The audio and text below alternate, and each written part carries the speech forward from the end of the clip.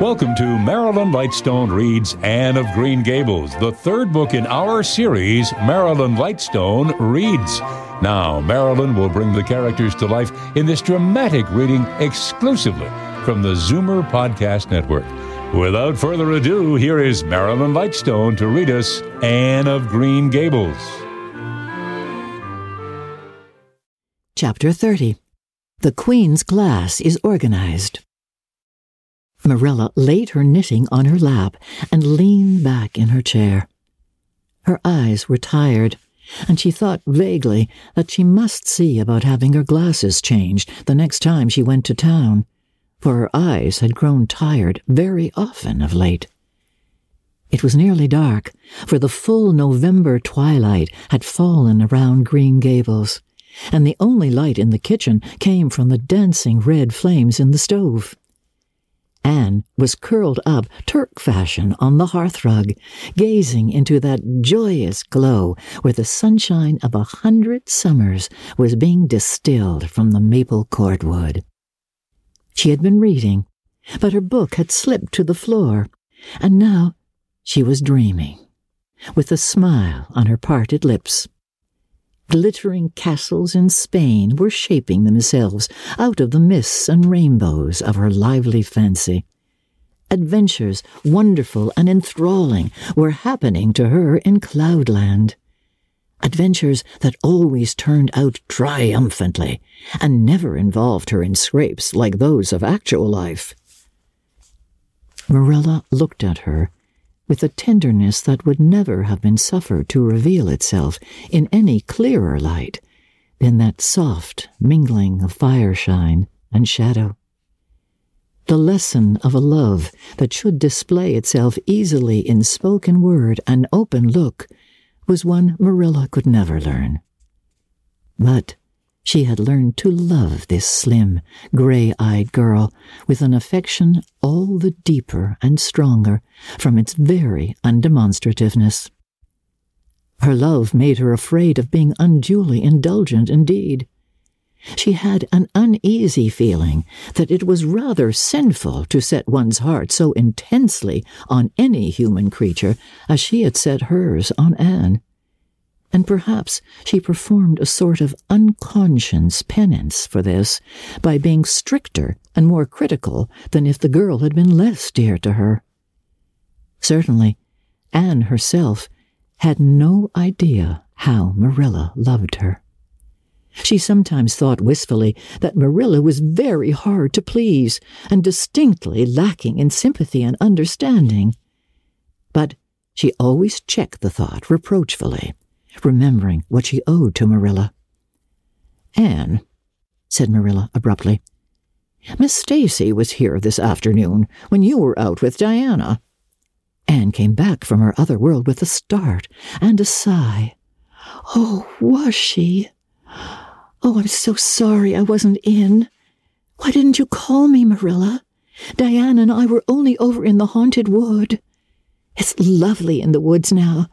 All the little wood things, the ferns and the satin leaves and the crackerberries have gone to sleep, just as if somebody had tucked them away until spring under a blanket of leaves. I think it was a little gray fairy with a rainbow scarf that came tiptoeing along the last moonlight night and did it. Diana wouldn't say much about that, though. Diana has never forgotten the scolding her mother gave her about imagining ghosts into the haunted wood. It had a very bad effect on Diana's imagination. It blighted it. Mrs. Lynde says Myrtle Bell is a blighted being. I asked Ruby Gillis why Myrtle was blighted, and Ruby said she guessed it was because her young man had gone back on her. Ruby Gillis thinks of nothing but young men, and the older she gets, the worse she is. Young men are all very well in their place, but it doesn't do to drag them into everything, does it? Diana and I are thinking seriously of promising each other that we will never marry, but be nice old maids and live together forever." Diana hasn't quite made up her mind, though, because she thinks perhaps it would be nobler to marry some wild, dashing, wicked young man and reform him. Diana and I talk a great deal about serious subjects now, you know. We feel that we are so much older than we used to be that it isn't becoming to talk of childish matters. It's such a solemn thing to be almost 14, Marilla. Miss Stacy took all us girls who are in our teens down to the brook last Wednesday and talked to us about it. She said we couldn't be too careful what habits we formed and what ideals we acquired in our teens, because by the time we were 20, our characters would be developed and the foundation laid for our whole future life. And she said if the foundation was shaky, we could never build anything really worthwhile on it. Diane and I talked the matter over coming home from school. We felt extremely solemn, Marilla, and we decided that we would try to be very careful indeed and form respectable habits and learn all we could and be as sensible as possible, so that by the time we were 20, our characters would be properly developed. It's perfectly appalling to think of being 20, Marilla. It sounds so fearfully old and grown up. But why was Miss Stacy here this afternoon? That is what I want to tell you, Anne, if you'll ever give me a chance to get a word in edgewise. She was talking about you. About me? Anne looked rather scared. Then she flushed and exclaimed, "Oh, I know what she was saying. I meant to tell you, Marilla, honestly I did, but I forgot. Miss Stacy caught me reading Ben-Hur in school yesterday afternoon when I should have been studying my Canadian history. Jane Andrews lent it to me. I was reading it at dinner hour, and I had just got to the chariot race when school went in. I was simply wild to know how it turned out, though I felt sure Ben-Hur must win, because it wouldn't be poetical justice if he didn't. So I spread the history open on my desk lid, and then tucked Ben-Hur between the desk and my knee. I just looked as if I were studying Canadian history, you know. Well, all the while, I was reveling in Ben-Hur. I was so interested in it that I never noticed Miss Stacy coming down the aisle until all at once I just looked up, and there she was, looking down at me, so reproachful-like. I can't tell you how ashamed I felt, Marilla, especially when I heard Josie Pye giggling. Miss Stacy took Ben-Hur away, but she never said a word then. She kept me in at recess and talked to me. She said I had done very wrong in 2 respects. First, I was wasting the time I ought to have put on my studies, and secondly, I was deceiving my teacher in trying to make it appear I was reading a history when it was a storybook instead. I had never realized until that moment, Marilla, that what I was doing was deceitful. I was shocked. I cried bitterly and asked Miss Stacy to forgive me, and I'd never do such a thing again. And I offered to do penance by never so much as looking at Ben-Hur for a whole week, not even to see how the chariot race turned out. But Miss Stacy said she wouldn't require that, and she forgave me freely. So I think it wasn't very kind of her to come up here to tell you about it after all. Miss Stacy never mentioned such a thing to me, Anne, and it's only your guilty conscience that's the matter with you. You have no business to be taking storybooks to school. You read too many novels anyhow. When I was a girl, I wasn't so much as allowed to look at a novel. Oh, how can you call Ben-Hur a novel when it's really such a religious book? Protested Anne. Of course, it's a little too exciting to be proper reading for Sunday, and I only read it on weekdays, and I never read any book now, unless either Miss Stacy or Miss Allen thinks it is a proper book for a girl 13 3/4 to read. Miss Stacy made me promise that. She found me reading a book one day called The Lurid Mysteries of the Haunted Hall. It was one Ruby Gillis had lent me. And oh, Marilla, it was so fascinating and creepy. It just curdled the blood in my veins. But Miss Stacy said it was a very silly, unwholesome book, and she asked me not to read any more of it or any like it. I didn't mind promising not to read any more like it, but it was agonizing to give back that book without knowing how it turned out. But my love for Miss Stacy stood the test, and I did.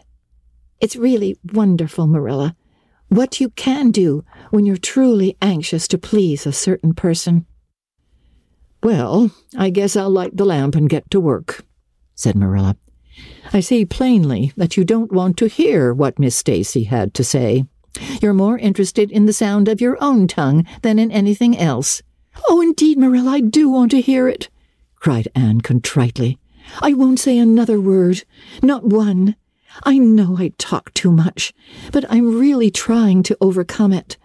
And although I say far too much, yet if you only knew how many things I want to say and don't, you'd give me some credit for it. Oh, please, tell me, Marilla. Well, Miss Stacy wants to organize a class among her advanced students who mean to study for the entrance examination into Queen's. She intends to give them extra lessons for an hour after school, and she came to ask Matthew and me if we would like to have you join it. What do you think about it yourself, Anne?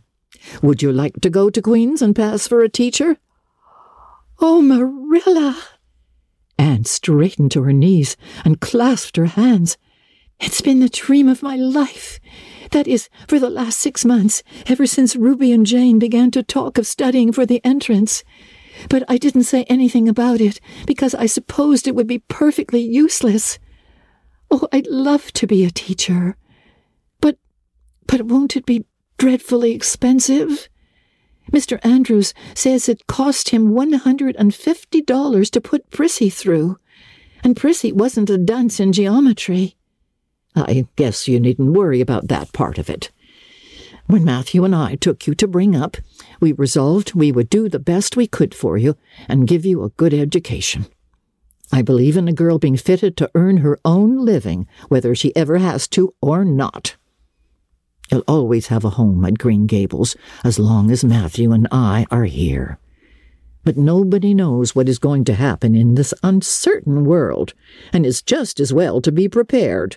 So, you can join the Queen's class if you like, Anne. Oh, Marilla, thank you. Anne flung her arms about Marilla's waist and looked up earnestly into her face. I'm extremely grateful to you and Matthew, and I'll study as hard as I can and do my very best to be a credit to you. I warn you not to expect much in geometry, but I think I can hold my own in anything else if I work hard. I dare say you'll get along well enough. Miss Stacy says you are bright and diligent. Not for worlds would Marilla have told Anne just what Miss Stacy had said about her.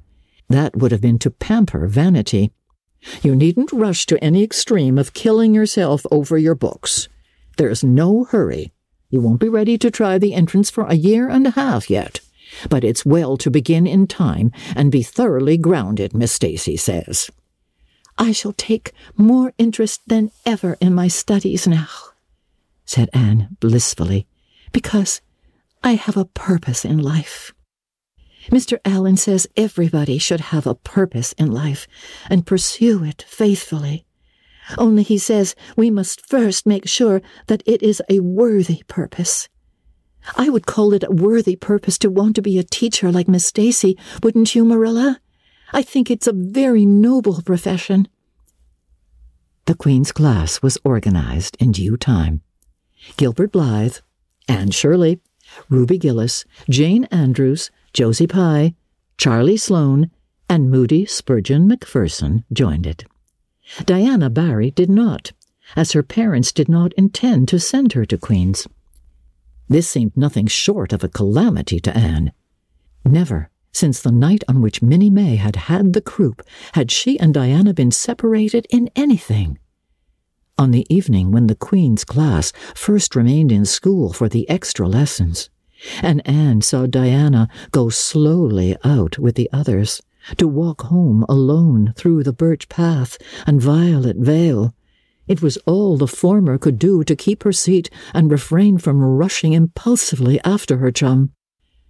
A lump came into her throat, and she hastily retired behind the pages of her uplifted Latin grammar to hide the tears in her eyes. Not for worlds would Anne have had Gilbert Blythe or Josie Pye see those tears. But, oh, Marilla, I really felt that I had tasted the bitterness of death, as Mr. Allen said in his sermon last Sunday, when I saw Diana go out alone, she said mournfully that night. I thought how splendid it would have been if Diana had only been going to study for the entrance too. But we can't have things perfect in this imperfect world, as Mrs. Lynde says. Mrs. Lynde isn't exactly a comforting person sometimes, but there's no doubt she says a great many very true things. And I think the Queen's class is going to be extremely interesting.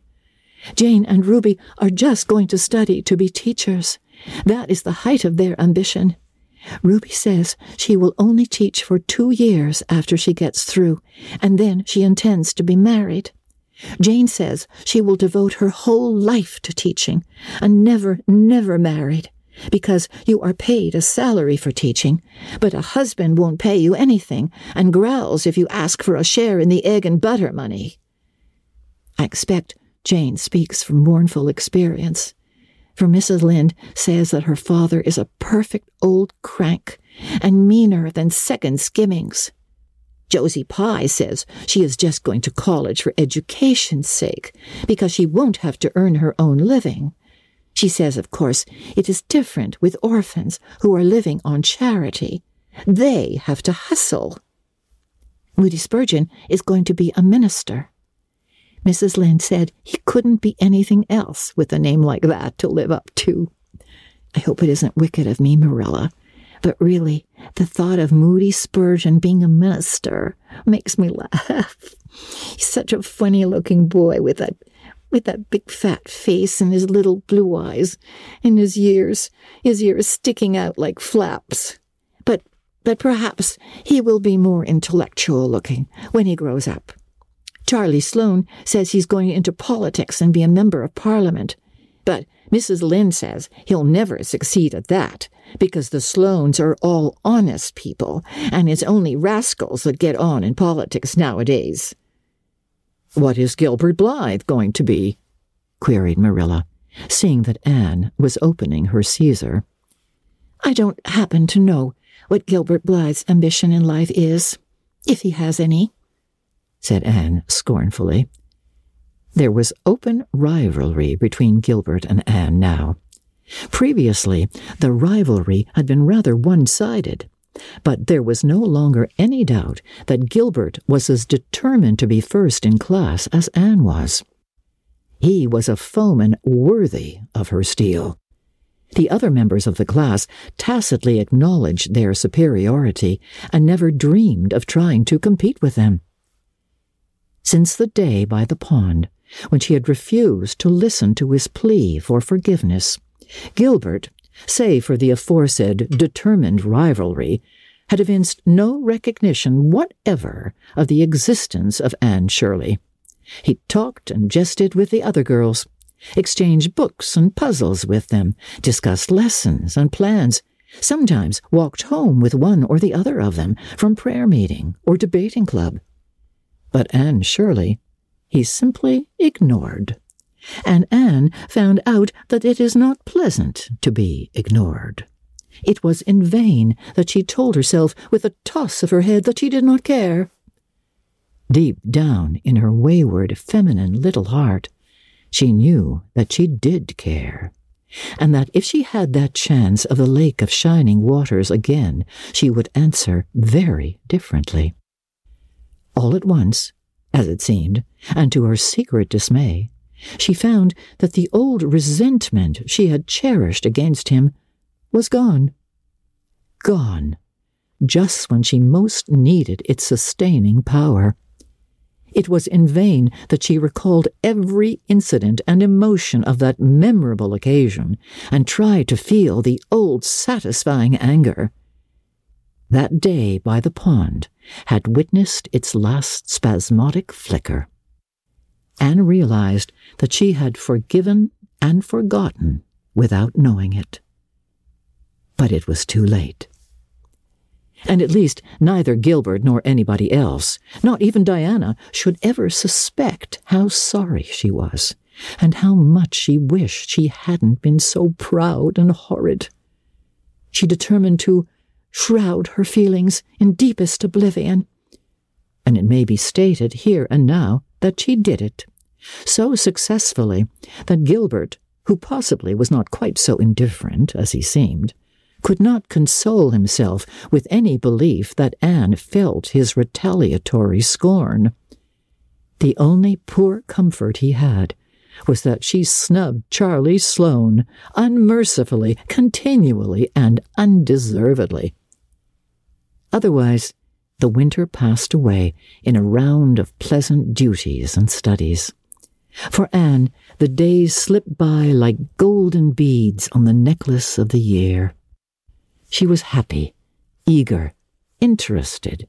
There were lessons to be learned, an honor to be won, delightful books to read, new pieces to be practiced for the Sunday school choir, pleasant Saturday afternoons at the manse with Mrs. Allen. And then, almost before Anne realized it, spring had come again to Green Gables, and all the world was abloom once more. Studies pulled just a wee bit then. The Queen's class, left behind in school while the others scattered to green lanes and leafy woodcuts and meadow byways, looked wistfully out the windows and discovered that Latin verbs and French exercises had somehow lost the tang and zest they had possessed in the crisp winter months. Even Anne and Gilbert lagged and grew indifferent. Teacher and taught were alike glad when the term was ended, and the glad vacation days stretched rosily before them. "But you've done good work this past year," Miss Stacy told them on the last evening, "and you deserve a good jolly vacation. Have the best time you can in the out-of-door world, and lay in a good stock of health and vitality and ambition to carry you through next year. It will be the tug of war, you know, the last year before the entrance." "Are you going to be back next year, Miss Stacy?" asked Josie Pye. Josie Pye never scrupled to ask questions. In this instance, the rest of the class felt grateful to her. None of them would have dared to ask it of Miss Stacy, but all wanted to, for there had been alarming rumors running at large through the school for some time that Miss Stacy was not coming back the next year, that she had been offered a position in the grade school of her own home district and meant to accept. The Queen's class listened in breathless suspense for her answer. "Yes, I think I will," said Miss Stacy. "I thought of taking another school, but I've decided to come back to Avonlea. To tell the truth, I've grown so interested in my pupils here that I found I couldn't leave them. So I'll stay and see you through." "Hurrah!" said Moody Spurgeon. Moody Spurgeon had never been so carried away by his feelings before, and he blushed uncomfortably every time he thought about it for a week. "Oh, I'm so glad," said Anne, with shining eyes. "Dear Stacy, it would be perfectly dreadful if you didn't come back. I don't believe I could have the heart to go on with my studies at all if another teacher came here." When Anne got home that night, she stacked all her textbooks away in an old trunk in the attic, locked it, and threw the key into the blanket box. "I'm not even going to look at a school book in vacation," she told Marilla. "I've studied as hard all the term as I possibly could, and I've pored over that geometry until I know every proposition in the first book off by heart, even when the letters are changed. I just feel tired of everything sensible, and I'm going to let my imagination run riot for the summer. Oh, you needn't be alarmed, Marilla. I'll only let it run riot within reasonable limits. But I want to have a real good, jolly time this summer. For maybe it's the last summer I'll be a little girl. Mrs. Lynde said that if I keep stretching out next year as I've done this, I'll have to put on longer skirts. She says I'm all running to legs and eyes, and when I put on longer skirts, I shall feel that I have to live up to them and be very dignified. It won't even do to believe in fairies then, I'm afraid. So I'm going to believe in them with all my heart this summer. I think we're going to have a very gay vacation. Ruby Gillis is going to have a birthday party soon, and there's the Sunday school picnic and the missionary concert next month. And Mr. Barry says that some evening he'll take Diana and me over to the White Sands Hotel and have dinner there. They have dinner there in the evening, you know. Jane Andrews was over once last summer, and she says it was a dazzling sight to see the electric lights and the flowers and all the lady guests in such beautiful dresses. Jane says it was her first glimpse into high life, and she'll never forget it to her dying day. Mrs. Lynde came up the next afternoon to find out why Marilla had not been at the aid meeting on Thursday. When Marilla was not at aid meeting, people knew there was something wrong at Green Gables. Matthew had a bad spell with his heart Thursday, Marilla explained, and I didn't feel like leaving him. Oh, yes, he's all right again now, but he takes them spells oftener than he used to, and I'm anxious about him. The doctor says he must be careful to avoid excitement. Well, that's easy enough, for Matthew doesn't go about looking for excitement by any means, and never did. But he's not to do any very heavy work either, and you might as well tell Matthew not to breathe as not to work. Come and lay off your things, Rachel. You'll stay to tea? Well, seeing you're so pressing, perhaps I might as well stay, said Mrs. Rachel, who had not the slightest intention of doing anything else. Mrs. Rachel and Marilla sat comfortably in the parlor while Anne got the tea and made hot biscuits that were light and white enough to defy even Mrs. Rachel's criticism. I must say, Anne's turned out a real smart girl, admitted Mrs. Rachel, as Marilla accompanied her to the end of the lane at sunset. She must be a great help to you. She is, said Marilla, and she's real steady and reliable now. I used to be afraid she'd never get over her feather-brained ways, but she has, and I wouldn't be afraid to trust her in anything now. Oh, I never would have thought she'd have turned out so well that first day I was here 3 years ago, said Mrs. Rachel. Oh, lawful heart, shall I ever forget that tantrum of hers? When I went home that night, I says to Thomas, says I, mark my words, Thomas, Marilla Cuthbert'll live to rue the steps she's took. But I was mistaken, and I'm real glad of it. I ain't one of those kinds of people, Marilla, as can never be brought to own up that they've made a mistake. No, that was never my way, thank goodness. I did make a mistake in judging Anne, but it weren't no wonder, for an odder, unexpecteder witch of a child there never was in this world, that's what. There was no ciphering her out by the rules that worked with other children. It's nothing short of wonderful how she's improved these 3 years, but especially in looks. She's a real pretty girl got to be. Though I can't say I'm overly partial to that pale, big-eyed style myself. I like more snap and colour, like Diana Barry has, or Ruby Gillis. Ruby Gillis's looks are real showy, but somehow, I don't know how it is, but when Anne and them are together, though she ain't half as handsome, she makes them look kind of common and overdone, something like them white June lilies she calls narcissus alongside of the big red peonies, that's what.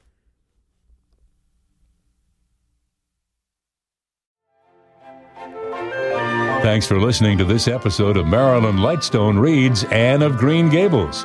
This episode was produced by Justin Eacock, executive producer Moses Znaimer. This is our third book in our Marilyn Lightstone Reads podcast.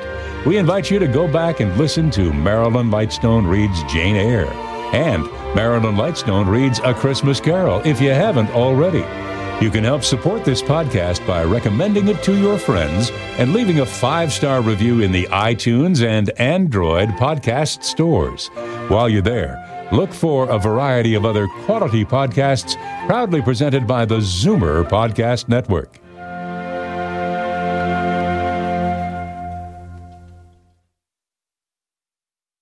This podcast is proudly produced and presented by the Zoomer Podcast Network, home of great podcasts like Marilyn Lightstone Reads, Idea City on the Air, and The Garden Show.